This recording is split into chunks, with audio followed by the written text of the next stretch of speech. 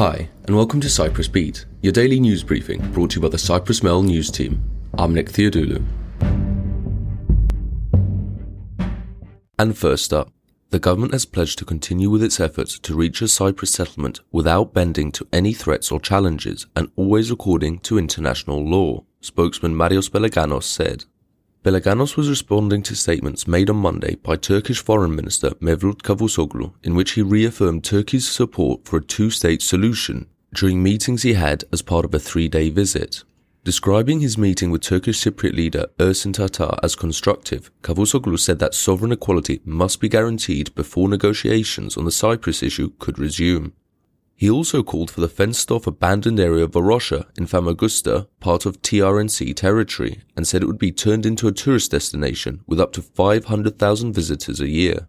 In response, Pelaganos said that the Greek Cypriot side would continue to call attention to the provocative actions and attitudes of the Turkish Cypriot leadership, but also their unacceptable demands for the recognition of equal sovereign rights.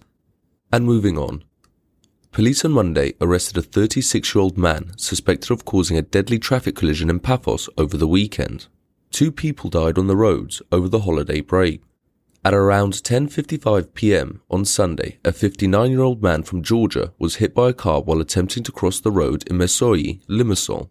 The driver was being sought for abandoning the scene after the victim was taken by ambulance to Paphos Hospital, where he was pronounced dead.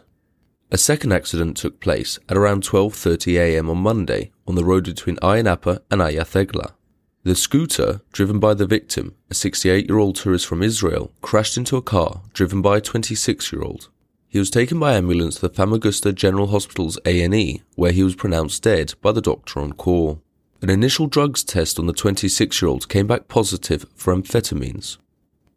And elsewhere, human health was not directly threatened by a fire that broke out in Vasiliko during the weekend, authorities said on Monday, after surrounding communities staged a protest to express their anger over the incident. The fire broke out on Sunday afternoon in an open area filled with old tyres between the villages of Galavasos and Mari and was brought under control before midnight. Strong winds carried the cloud of fumes generated by the burning tyres upwards, the Environment Commissioner said. Local residents gathered at the old Vasiliko quarry at around 9 a.m. on Monday morning to protest the incident, using it to illustrate their enduring opposition to the relocation of even more heavy industrial plants to the area. Dozens of people living in Mari, Galavasos, Zigi, Maroni, Tochni, Hirokitia, Asgata, Pendakomo and Psematismenos attended the protest.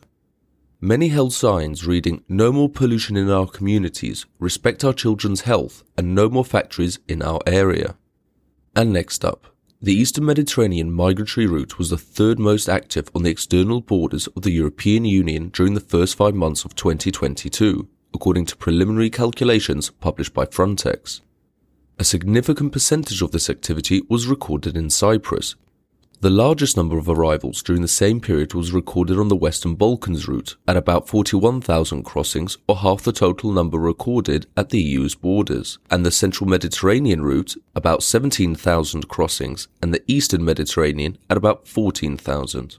On the Eastern Mediterranean in particular, the number of detections rose by 116% compared with the same period last year.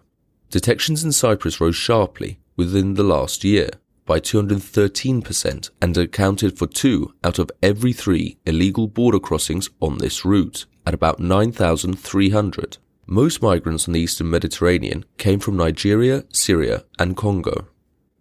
And finally, the Met Office has issued a yellow alert for today, warning of heavy storms. The alert will be enforced from 11 a.m. to 7 p.m. Rain is expected to reach between 35 to 50 millimeters per hour, with the possibility of hail. Medium to strong winds will affect the island and the sea will be a little turbulent. The temperature is set to rise to about 28 degrees inland, around 27 on the coast and 19 in the higher mountains. And that's all for today. But as always, for the latest news, commentary and analysis, check out www.cyprus-mail.com.